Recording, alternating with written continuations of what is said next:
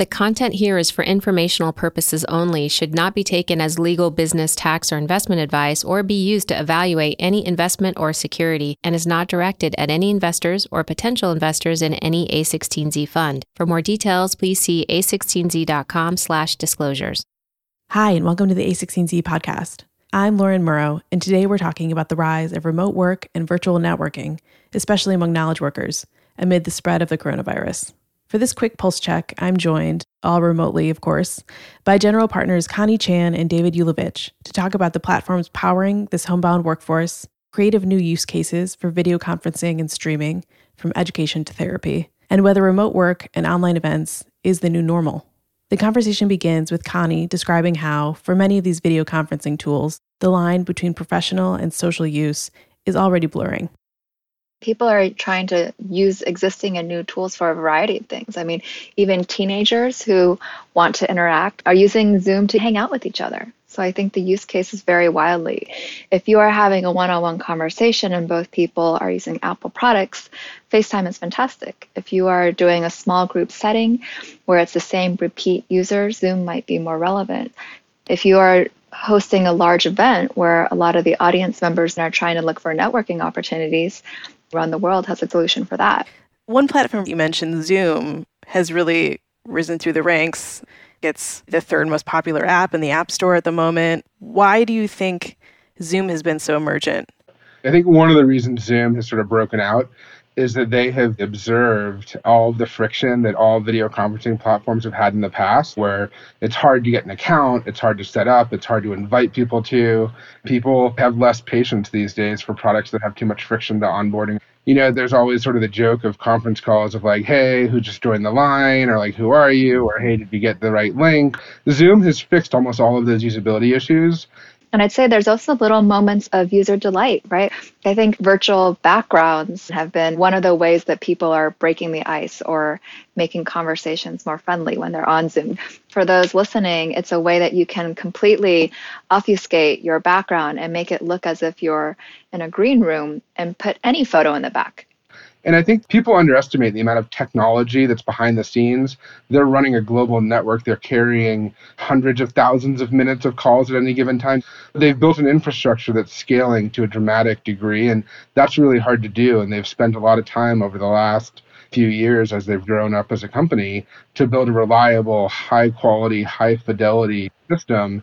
That's why they've broken out. To your point, David, this is new ground as millions of people are flooding these online platforms. We've already seen some outages with tools like Microsoft Teams last week. Several gaming platforms have had outages over the past week or so, including Nintendo Switch and Xbox and Discord. So there is some trepidation among people that all of us working and learning from home is straining that underlying infrastructure of the internet, and that's something that could particularly impact home networks. What are the limitations of some of these collaboration tools? Well, first, we all owe a debt of gratitude to the network operators that are running the global infrastructure, that are adding capacity, that are making sure that the quote-unquote, the pipes are not getting too full. That is not an easy job, and these are the people that are working, and they're probably working from home right now, but they're working tirelessly. And as somebody who comes from an infrastructure and operations background, I always think it's good to give a shout out to those people that are generally thankless until there's a problem. Right. I think a lot of people don't recognize they're actual people who are keeping your internet running. Totally. And adding capacity and rerouting things and reprioritizing traffic, we're all the beneficiaries of that for all of us who now work from home. Broadly, what you end up seeing, though, is companies that invest in infrastructure are the ones that know how to scale and have planned for sort of elastic capacity. And when you're seeing these platforms, like how Teams had an outage and things like that, these are platforms that have been sort of cut and paste, put together over the years from different products, from legacy products. And when you're building on top of legacy infrastructure or legacy technology stack, legacy video codecs, it's very hard to then be able to scale up and deliver the kind of experience people are expecting. So you are seeing new technologies like Run the World and a company called Tandem as well. That's a way to do real-time water cooler-like conversations when you're not doing a scheduled meeting. And companies like Zoom that are really taking advantage of this opportunity. So it's one thing to have these tools that help us work in small teams. It's another thing when these events get at a much larger scale. Many conferences, festivals, sporting events have been canceled in response to the pandemic. What are some of the promising alternatives you're seeing to physical events? I think virtual conferences is this brave new world that we're all going to start exploring and realize that there's actually a lot of benefits. In addition to being able to access it from anywhere, from your phone or your laptop, and not needing to pay for travel, for hotels, for airfare, and so forth, there's also just a lot more engagement that can happen in an online context that, quite frankly, is easier in many ways than the offline in real life version. So think about when you go to a conference and that awkward moment during cocktail hour and you're not sure who to approach. You're not sure how to break into that conversation or even who you should be meeting with, right? Well, in an online context, now people can be chatting with other folks, but have full context of who they are, why they're there, who they're looking to meet, and so forth. And platforms can do better matching, so you are making sure every minute is a good use of time. Look, you always look for silver linings in moment of crisis or dramatic change. And, as an introvert, I think this is our golden moment. There's a lot of people that don't get an opportunity to speak up, that don't have an opportunity to participate, or that the conversation gets steered into a certain direction just because there's louder voices in a room. As somebody who is both often on panels and somebody who's listening to people that are on panels, I think panels are like the lowest fidelity form of communication. I love the idea that in an online conference, you can maybe suggest questions, do a lot more Q&A. You can help prepare the panel much better, and people can better socialize and surface questions, so you don't just have a moderator trying to decide what's interesting. There's so many opportunities in an online format through all those different communication mediums to just cultivate and curate a much better experience. The way that you connect with someone can be through video, it can be through audio, it can be through text. And by allowing the various options, you also attract different types of personalities that otherwise would have been too intimidated to go to a conference. And so what's interesting is when you see a lot of these conferences switch into an online format, not only do more people join, because quite frankly, the bar to attend is much lower, but more people participate because they're not so afraid to chat in an online chat room. The courage required to do that is a lot lower than it is to go speak to someone in real life. Not to mention, it can be recorded and chronicled so that somebody who maybe can't make it in real time can go catch up later.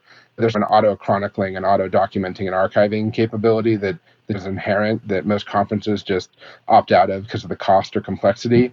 And I think that's really powerful because it means that, especially when you pair it with where we are with automatic transcription of voice, it allows people to really consume the information in whatever format works best for them. It makes it much more accessible to people. Whatever prevents them from engaging, not just as an introvert, but as somebody who also likes to participate sometimes a little bit more voyeuristically than sort of dive into a full 2-day conference session.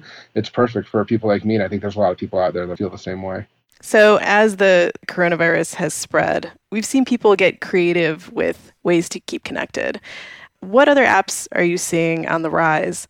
Are you seeing any particularly creative use cases? Education, I think, is a very big one. Parents not only need to figure out how to entertain and how to occupy the children, but they want to make sure that it's still a good use of time and educational, right? The V1, of course, is you watch a streaming video of your teacher, and you're basically watching this person on a screen versus seeing them in real life. But I think the V2 of education is going to incorporate a lot more different types of media such that the actual course content could possibly be even better or more engaging. So imagine, for example, an online coding class that is teaching children how to program, but it's not just showing you the teacher's face and having the teacher talk you through your workbook or through your program, but actually recreating something that's half video game, half problem set, and having a teacher talk you through it. So as you go into these different types of verticals of curriculum, I think the V2 of online education is going to go beyond just video streaming and be really a mixture of video streaming plus animation, AR, or really just interactive ways to learn. So I think there will be a lot of new experiments that happen in distance learning. There are startups out there like OutSchool that allow all kinds of parents to find teachers who are teaching a variety of courses. And I think existing teacher-student relationships are going to use things like Zoom or other new platforms that focus on online education. Now that my own child is at home, I'm seeing that firsthand. I see my own daughter, taking art classes through Zoom, having her piano class through FaceTime. I know that there's an artist in San Francisco, Wendy McNaughton, and she's now been doing these free drawing classes for kids using Instagram Live. And I think yesterday she did a class and there were almost 1,000 kids that were in this class doing drawing. It's great for the parents who need to be working. It lets their kid pay attention to somebody who's giving instruction and lets the parent maybe do some work while they're at home with the kids. This online format still is very, very effective. Teachers are still able to see what the kids are doing, give real-time feedback. Another use case I've noticed is online tools that facilitate virtual therapy sessions as well. Right. Yeah, I think there's a lot of really interesting use cases. I wouldn't say I'm a yoga practitioner, but I have many friends who are, and I probably should be. But one of the things that they lament is that classes fill up. But now these classes have moved to Zoom, and you can do it from home on your yoga mat. Now the classes never fill up by definition. And so that's really a transformative shift. One other interesting trend I've seen is third-party video conferencing add-ons. So apps like Crisp with a K, which cancels out background noise like typing or rappers. There's Muzzle, which silences pop-up notifications during screen sharing. I think I could use both of them. One thing that's sort of amusing is, I used to work at Cisco, which has a large collaboration business and owns WebEx. And so maybe I'm more used to the always-on video conference call, the constant videoing. But I think for a lot of people, it's a new experience and they're learning all kinds of things. You need to be cognizant of when your camera is on. Even if you think your camera's off, it's probably on. You need to be much more aware of whether you're on mute, whether you're connected. And there's a certain sort of video conferencing hygiene that comes along with that. I'm a big believer in leaving the video camera on. I think it keeps you more engaged and paying attention. Isn't that one of the features of Tandem in that it shows which apps you're on as you're collaborating with coworkers? Totally. And they do this in a very privacy-aware way. You can disable it. They show you what application you're using and what your coworkers are using. And so what's cool is I can see, oh, hey, if Connie's in a Google Doc, if I have permission to that Google Doc, I can actually see which file it is. And let's say I want to collaborate with her, I can just click on it and immediately jump into that Google Doc. And because Google Doc's multiplayer by default, we don't have to screen share. We don't have to even have our video on. We're just collaborating and talking. It's sort of like having somebody at the desk next to you and be looking at the same file. And if you're busy, you can jump into a focus mode either permanently or for a period of time. And so they're really focused on the usability to create this virtual office environment that's both not distracting, but also creates a level of closeness and intimacy with your coworkers so you can still feel that connection and say, hey, how's your day going? Or what are you up to? Or what are you eating for lunch? Right. We're experimenting using these platforms to even just hang out with each other, right? Like to David's point, making sure people don't feel lonely during this time of self-quarantine is really important. And so there are teams in our firm, my own team included, where once or twice a week, we will have an hour set aside where we're all online. We're not allowed to talk about work and we're eating lunch together. And it's funny because years ago, I talked about how in China, live streaming for eating was a thing. And everyone used to make fun of me for that. But we are now doing it here, right? We're using video platforms to eat lunch with each other, to hang out with each other. Well, in my team, we've been eating lunch together virtually more than we were when we were actually physically in the office. So Totally. It's actually upping our sociability. So in addition to these online collaboration, video conferencing tools, some other categories of companies that are seeing somewhat of a bump as we become increasingly homebound. Some of them are obvious, like streaming services, delivery services like Instacart. But are there other examples of categories of companies that you're seeing more use cases of? Gaming and entertainment is a very big one. Roblox, I can only imagine how many kids are now wanting to play all the time because Roblox is not just a one-way game where you're playing against the computer, you're playing with other kids, you're playing with your friends. And so for a lot of children, this is their way of maintaining those relationships. And David, you can speak to that, right? You just installed a Xbox? I did. I never thought of myself as a gamer. I realized I'm going to be home alone. I'm up in the mountains. So I bought an Xbox One. I've played it a little bit. I think I still am more of a programmer than a gamer, but I certainly have become a gamer as a result of this. And whether that endures, I would say like work from home, time will tell. David, have you noticed larger macro trends? Yeah, there are certainly companies that facilitate more collaboration in terms of coordination. So whether it's task management, whether it's OKRs, there's a whole set of tools that I think are going to see a lot more usage in the workplace. It's things like Asana, where people are using more shared task managers across teams instead of just doing their daily huddle. They're moving some of these team huddles online. and a company called Workboard aligns goals across teams in a very transparent way. And they are seeing a lot more interest in people saying, hey, how do I communicate what's important to people and let them know how we're doing against our goals? And so I think there will be a whole trend of applications that create more organizational transparency so that people understand what they're working on, why they're working on it, and how they're doing against their goals. And one of the other use cases now that's really interesting is telehealth and telemedicine, which is a video conference call with either a nurse practitioner, a nurse, or a doctor. It's much more efficient. It's much safer for all the practitioners and the emergency medical professionals. And I think as a consequence of all this, the telehealth will become a norm instead of just something that was maybe a little overpromised and underdelivered. Now I think it'll become totally mainstream. Yeah, and I think the common themes you're seeing here are that when you switch things to this online digital communication format, not only are they cheaper, they save more time, but they also can, in many cases, up the quality of care or teaching that you would otherwise receive, right? So in the teaching context, when you have one teacher teaching thousands, you can afford to get one of the most amazing teachers there to create that course. And same thing, when it's in medicine, if there are not enough doctors in that particular city, you now can access doctors from all over the world and unlocking a big supply of service providers, whether it's teachers, doctors, therapists, and so forth. What it does is it not only ups the quality of what you can typically access, but it does that simultaneously with lowering the costs. I want to talk about the longer term impact of this. This is likely not short-lived. Even before the coronavirus began to spread, our workforce was already becoming more distributed.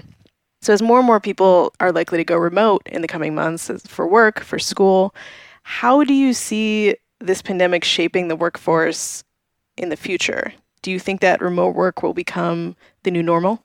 One thing I would say is certain is that the myth that there's so many jobs that quote unquote are not possibly done remote clearly is shattered, because people that are doing jobs that when they were hired into it, they were told that it was not possible to successfully do the job remote, have proven that that's not true. There's just a tremendous number of jobs that people can do remote. It's an unfortunate but an interesting test case in that, as you noted, most people probably aren't that comfortable video conferencing into work, but with this scenario, many are being forced to. Once people realize that these tools are available and that they're somewhat intuitive and easy to use, I wonder if this is the beginning of a more permanent shift.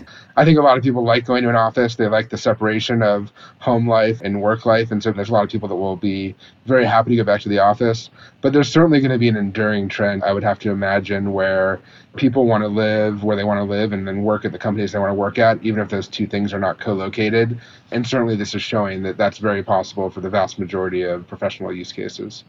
Right. It's still too early to call whether or not consumers prefer working at home or in a physical office right next to their colleagues. I think distributed teams, especially teams that have global workforces, are going to realize maybe they don't have to do all of their hiring in a very small radius around their office. All three of us are in 3 separate cities and 3 separate rooms, all recording this podcast digitally using digital podcasting software that's delivered as a service. And so, I think people will find that there's a tool for almost every use case that they have. And, I think if I had asked you 6 months ago, hey, can we start recording podcasts all remote and distributed? You all would have said, no, that's not going to be good. It's not going to work out okay. Right. But of course, it's working out fine. The other thing I would mention is we don't know how long this particular phase is going to last. And as a lot of entrepreneurs are seeing these opportunities, they're seeing also these gaps in existing products. I think there's going to just be more innovation in this space. Just think about the possibilities when you add things like AR. You can have a fashion show where things are coming to life, or you can look at an item and save it for later, right?